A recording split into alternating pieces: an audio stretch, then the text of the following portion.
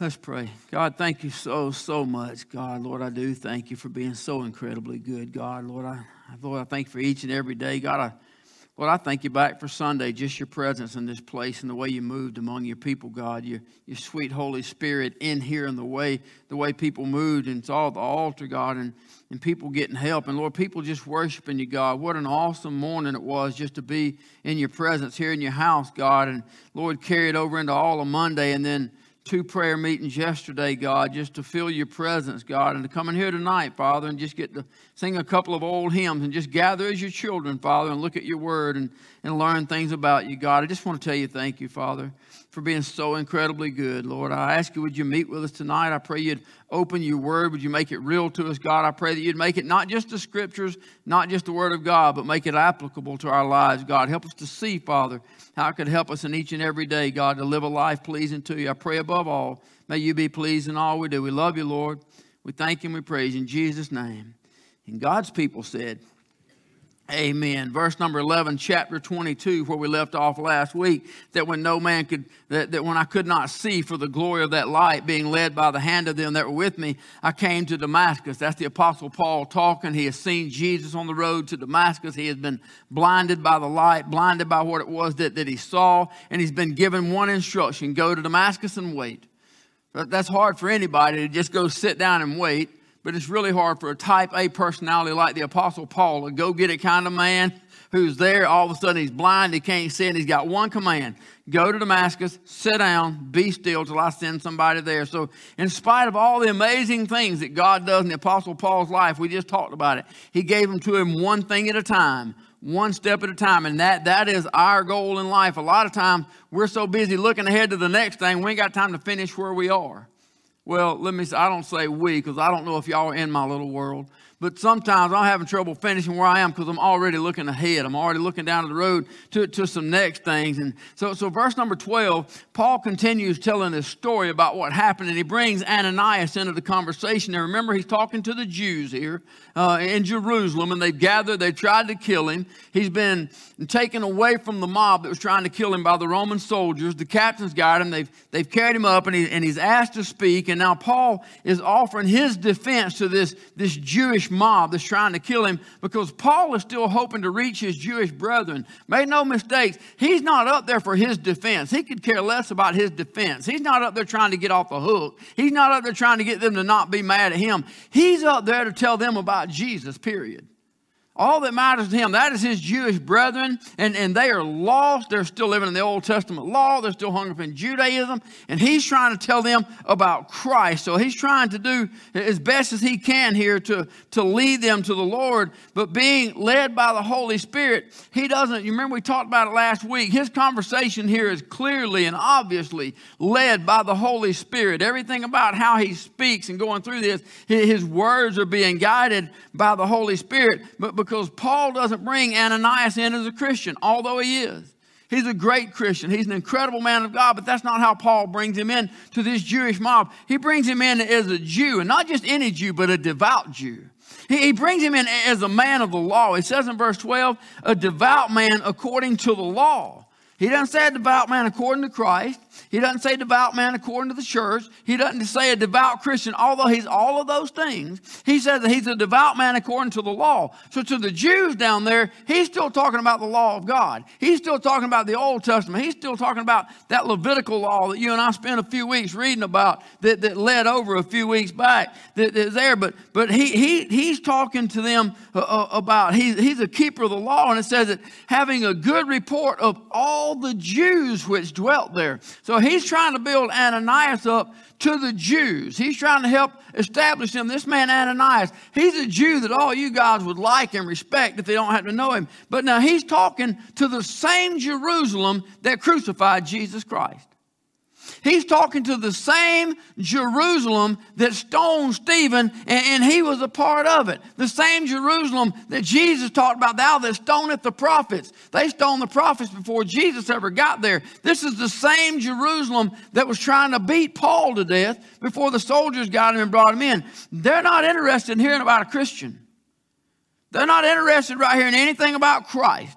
They're caught up in their Judaism. They're caught up in the law. They don't want to hear about Christians. So they brought Paul in, and he is introducing this man as a keeper of the law.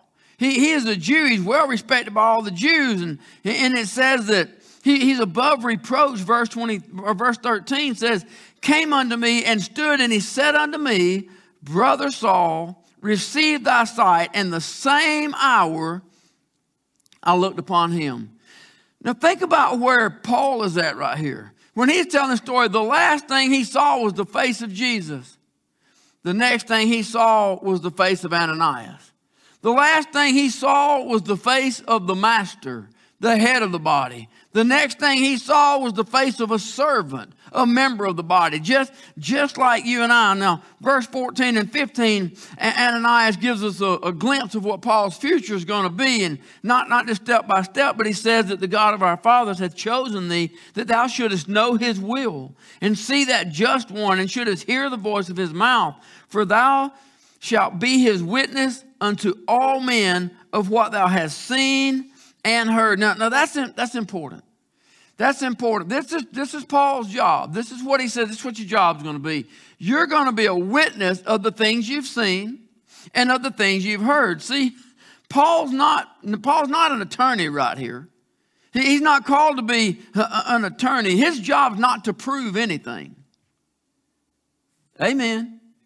The attorney's job is to either try to prove guilt or innocence. He has something to prove. That's not the job of a witness.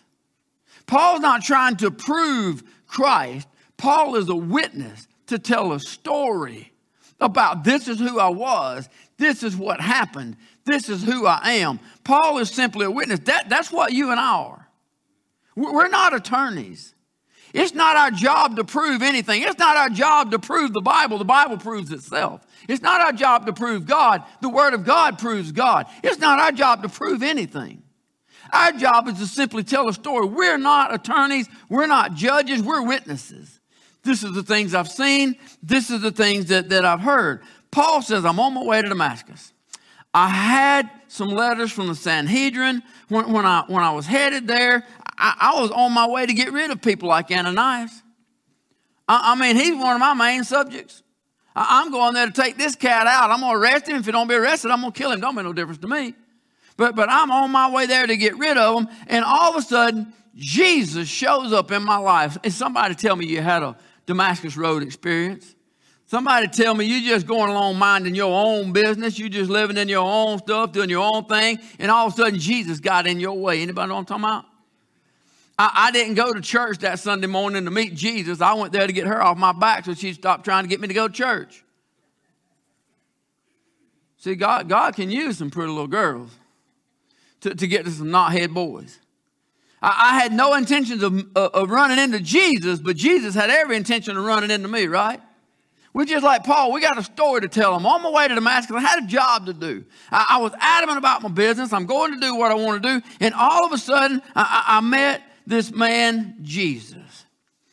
Well, he goes on telling the story and talking about Ananias. And when he gets to verse number 16, he's about to lose some of them. You know, you can only coach people for so long.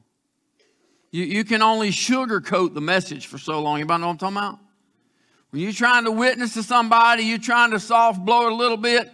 I mean, you can only dance around the truth, the absolute fact for so long. Sooner or later, you got to get to the main thing, and the main thing is Jesus. Sooner or later, you got to get to the difference, the dividing line between heaven and hell. Sooner or later, you can talk all you want to about the people and the stuff and the story, but sooner or later, you got to get to the main thing. In verse number 16, Ananias told me, he said, why tarriest thou?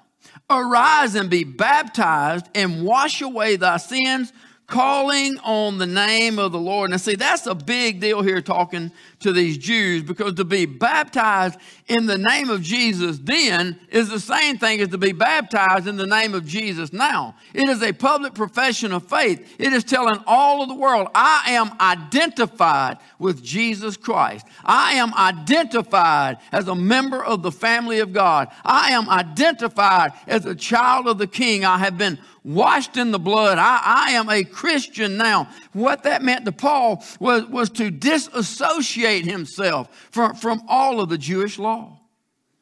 What that meant to be baptized into the family of God was to disassociate himself from the Jews, the very ones he's talking to, from their traditionalism, from their legalism. He has disassociated himself from all of those who have never trusted Christ. He has disassociated himself from the crime. The greatest crime that has ever been committed was when Jesus was crucified. Paul said, I'm now a member of the family.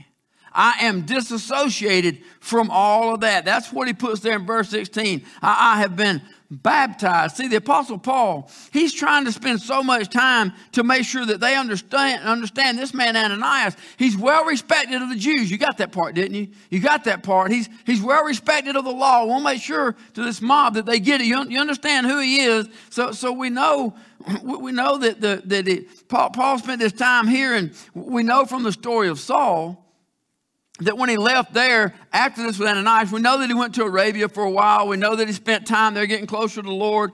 We know that he left there, that he went to Damascus, and he was preaching at Damascus, and they tried to kill him. He escaped to Damascus and went to Jerusalem. We know all that, but Paul doesn't know all that part. He skips right ahead. Verse number 17, he picks up back at Jerusalem. He said, it came to pass that when I was come again to Jerusalem, even while I prayed in the temple, I was in a trance. See how quick the Holy Spirit rebounded that?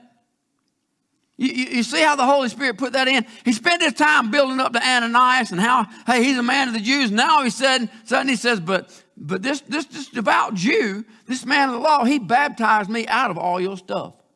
He baptized me. I was baptized into the family of God. But before you have time to get mad, there's probably some people getting ready to shout away with him right about now. Before that time, he says, but now I'm back in Jerusalem. And I'm not just in Jerusalem. I was in the temple. That got their attention.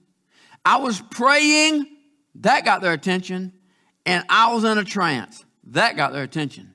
That means that God has said something to them when it come to pass. So come to Jerusalem, even while I prayed in the temple, I was in a trance. So you see the Holy Spirit carefully designing this story and carefully walking through it. So they hold their peace. If he's in the temple, if he's praying and he's in a trance, then God's about to tell him something, right?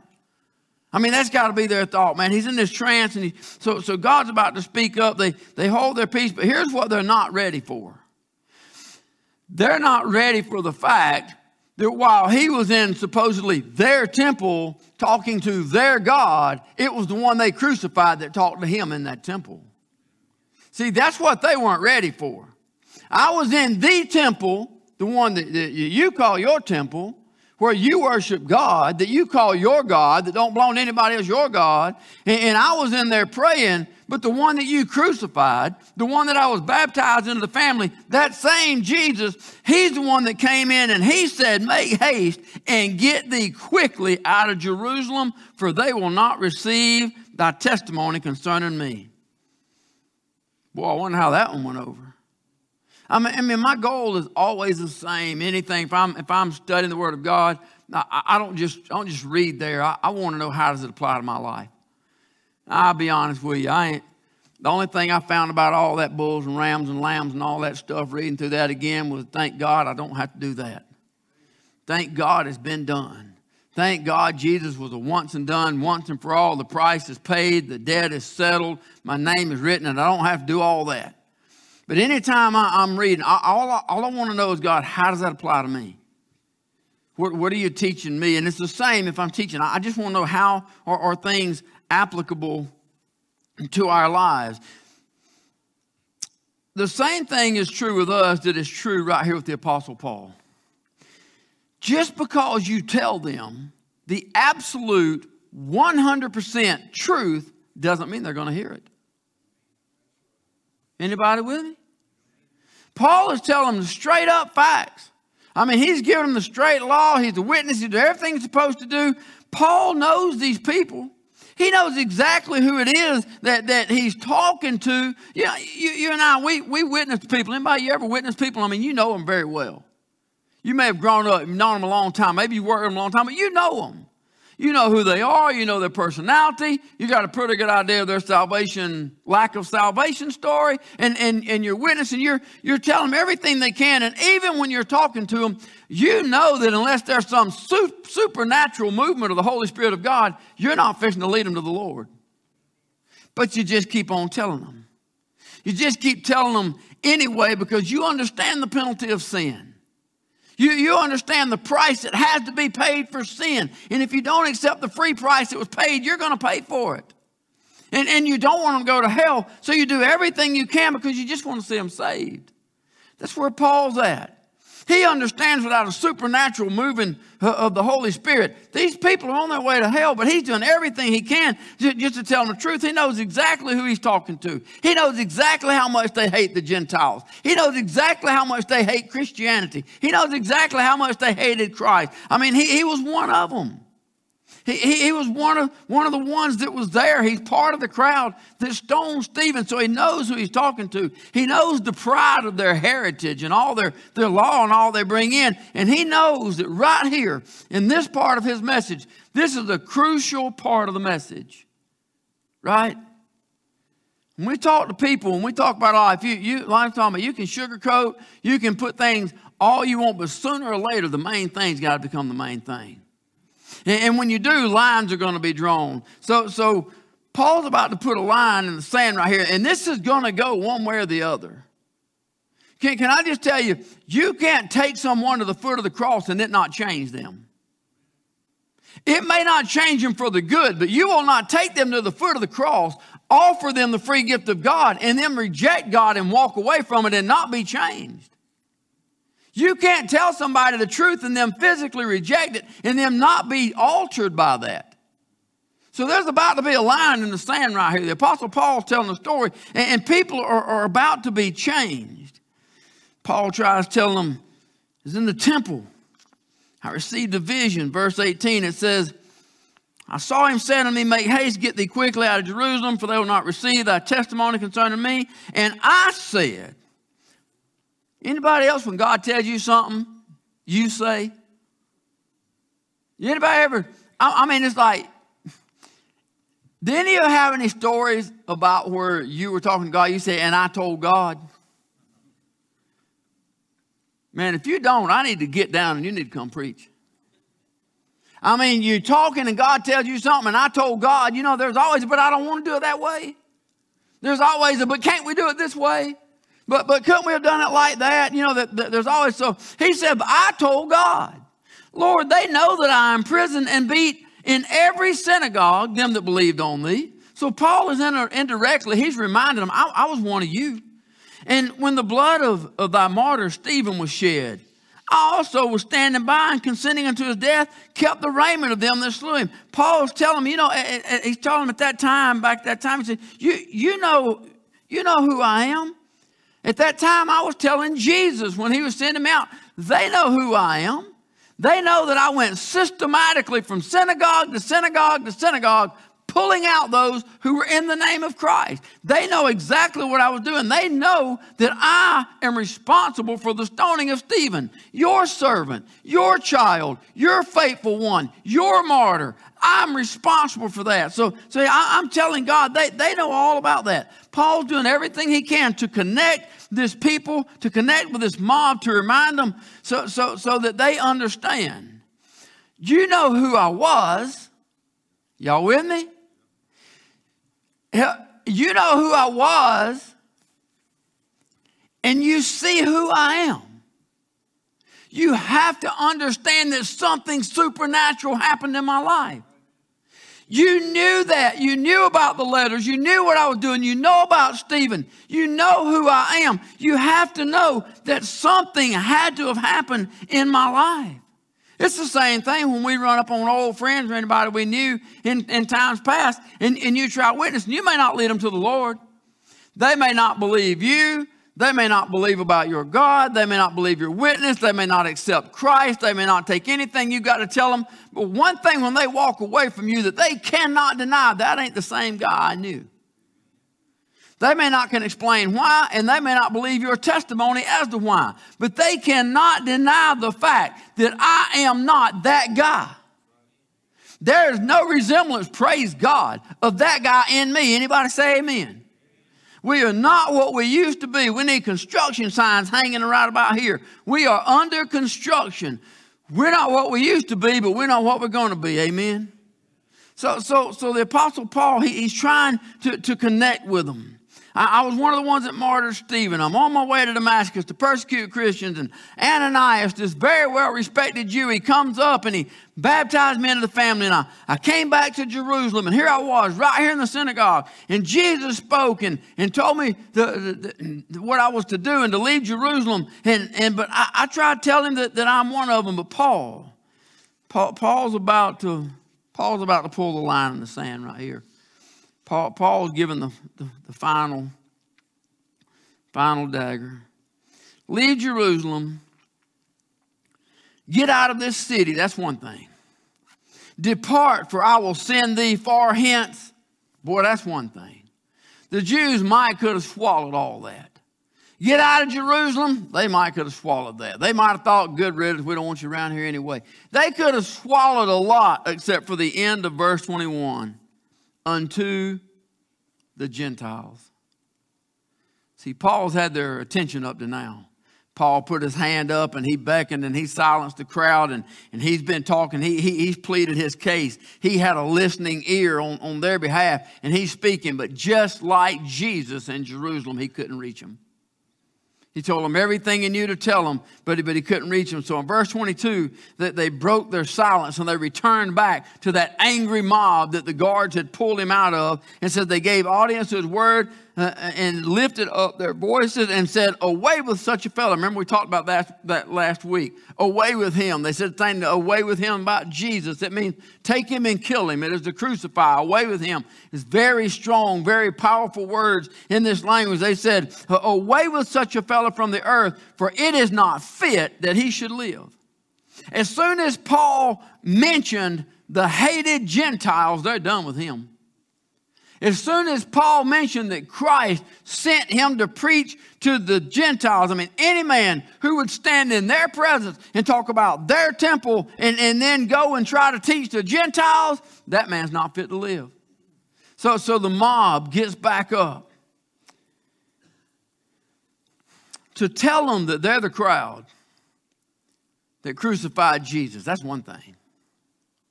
It might have a little sting to it, but that's one thing. To tell them you're the ones that committed the greatest crime in the century of mankind. You murdered, although he gave his life. You're still responsible for crucifying the Son of God, the Messiah, the promised one. All of your law and prophets points to a fact, and you rejected the fact, and you're the ones that's guilty. That's another thing. But to take and turn and say, I'm taking the word of God to the Gentiles, that is the unpardonable sin to the Jewish law. So to them, Paul has become the traitor of traitors. There are few people hated more than a traitor. Hello? There are few people hated more than a traitor. And to them, Paul was one of them. But he traded them off. And he went with these ones that they're trying to get rid of. Well, I was having a good time, but I have no idea where I was at. Anybody know what verse what I was on? Back to the Gentiles. So yeah, I'm back to the soldiers. That's where I'm at. We got to get back to the Roman garrison. I got just a few more minutes. So when they all begin to uproar and they're away with this man, they want to kill him. The Roman army, the Roman soldiers, they come back in again. They've got to come in and get Paul. Remember, they rescued Paul from the mob earlier. They didn't rescue him because they liked him. They didn't rescue him because they felt sorry for him. They didn't rescue him because they respected him. They rescued him because the man was about to be beat to death and he hadn't been on a trial. And it was creating a riot in the streets. And a riot is against Roman law. So the captain of the army can't allow a riot in the streets. So he comes in and takes Paul out, which is obviously what the riot is all about. So they didn't rescue him from the mob because they liked him. If you remember, we looked at the captain of the guard, thought that's that Greek fellow. That's the one that caused all the problem. That's the one that had 4,000 men following him. We had to bring a Roman Roman army in here and get rid of them and thought that was the guy, but he was impressed by Paul's ability to speak Greek. He was impressed by Paul's kind and mild misdemeanor, his kindness and politeness. So Paul asked him to speak. And I mean, what does the captain of the army have to lose, right? There's a riot going on in the street, and if he don't get it solved, he's going to be held accountable by his superiors, and he can be killed for that kind of stuff. So if Paul wants to speak, I mean, if he can calm them down, I mean, what's he got to lose? Might well try it. I mean, he tried talking to him. He didn't get anywhere with that. So he lets Paul speak. And Paul beckons with his hand, and everything seems to be good. Everything's quiet. If there's a disadvantage here for the Romans, is that when Paul goes back to addressing the crowd, he goes back to speaking Hebrew, and they don't know Hebrew. So he's back to speaking Hebrew, and they don't know what he's saying, but it must be pretty good. Because he's beckoning and talking, and he's telling all this story, and he's going on and on, and they're all listening. So whatever he's saying, it must be working out.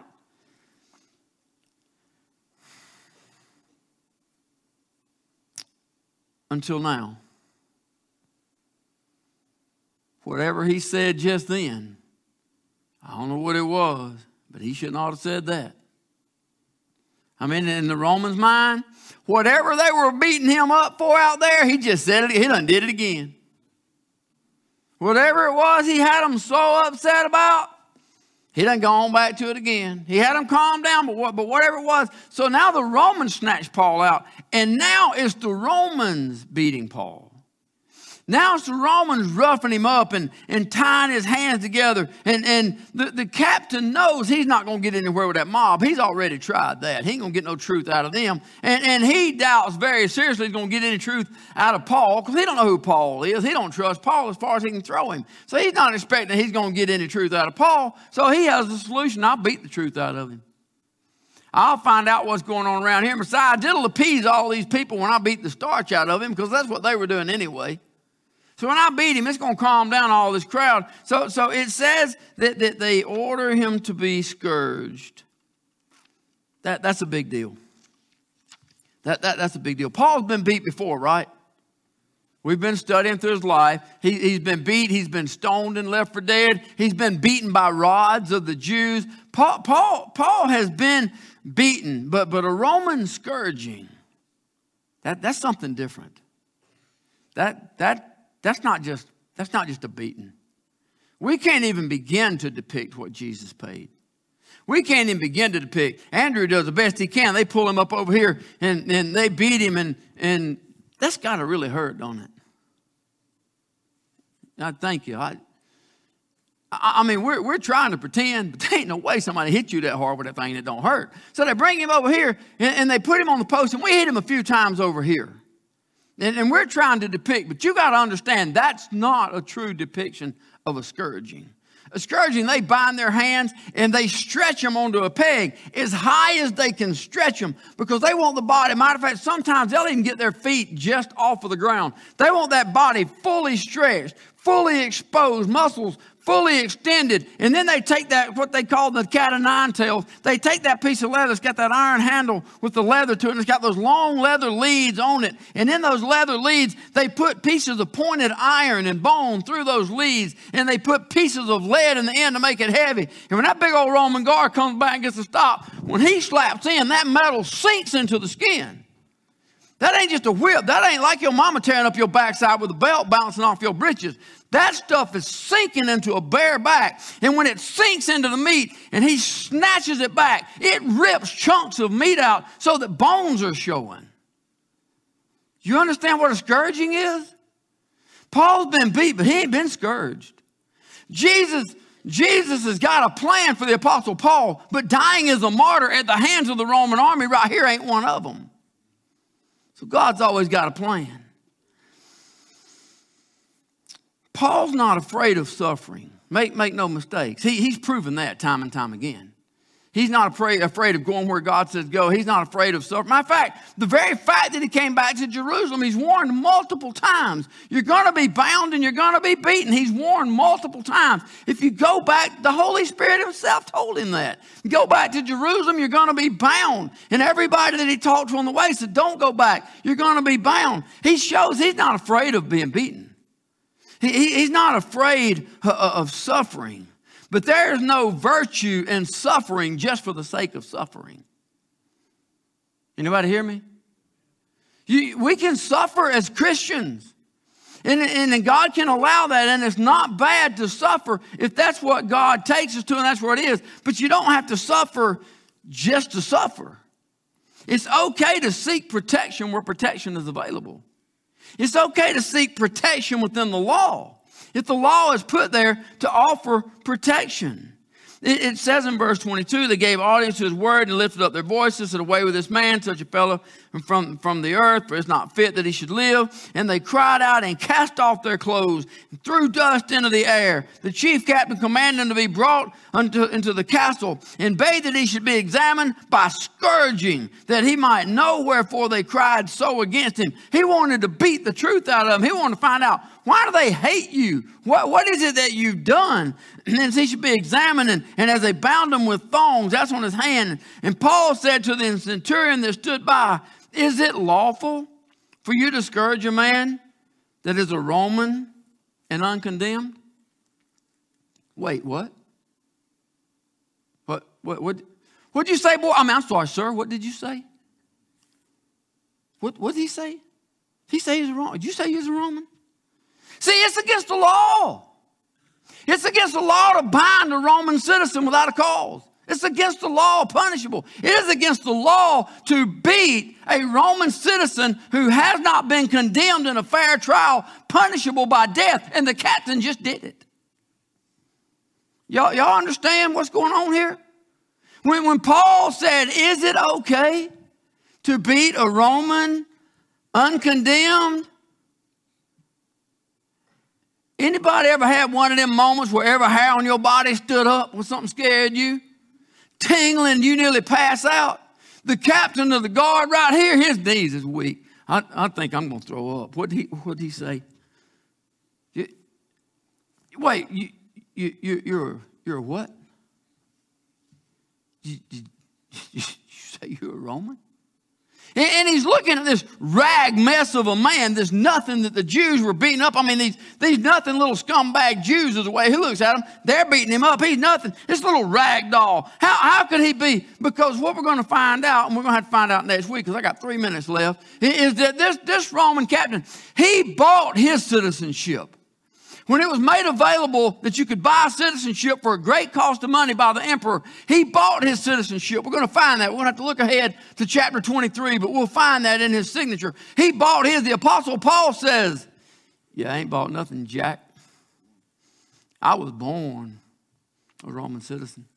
My daddy, my father had Roman citizenship. So not only is Paul a Roman, but he's twice the Roman of the captain of the guard that's about to beat him.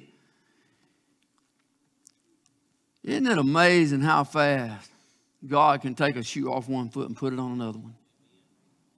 Isn't it amazing how fast God can change things? And what we'll see, the Apostle Paul didn't take advantage of that. Oh, he could have. He clearly ain't nothing like me because I'd have been dancing on their graves. You beat me up and you did what? Well, that's why God stood for him so good, I guess. Well, we're going to have to pick up there next week. But here's a good thought to leave on. Never forget how quickly and how easily God can change your circumstances. No matter what it looks like, no matter what you're facing, no matter what the circumstances are, no matter what the doctor said, no matter nothing. Never forget how quickly and how easily God can change your circumstances. God, thank you so much that the God of Abraham, the God of Isaac, and the God of Jacob is the God of Paul, and he is the God of everybody sitting in this room right now. He's the same God that delivered Paul right here. He's the same God that sent fire down from heaven and devoured the enemy. He's the same God that the Lord Jesus came down and shed his blood because of your great love for where you loved us. God, thank you, Father, so much, God. Thank you for this book. Thank you for what it teaches, God. Thank you for the way that it helps us, God, to see you in everything, God, and to guide our lives, Lord, to help us to try to be more in the image of Christ. Father, I just want to tell you thank you. Just want to tell you that we love you, God. I pray for every soul sitting in this place, God, every family represented, God. Will you pour your spirit out on every family? God, I pray you'd open the windows of heaven and pour out blessings. There be not room enough to receive it. God, I pray you'd touch each one in this place. May we be witnesses to your kingdom, God. May we be witnesses and tell the story, God. Regardless of their answer, regardless of their remarks, may we tell the story because you have been good to us. Thank you so much, Father. In Jesus' name we pray. Amen.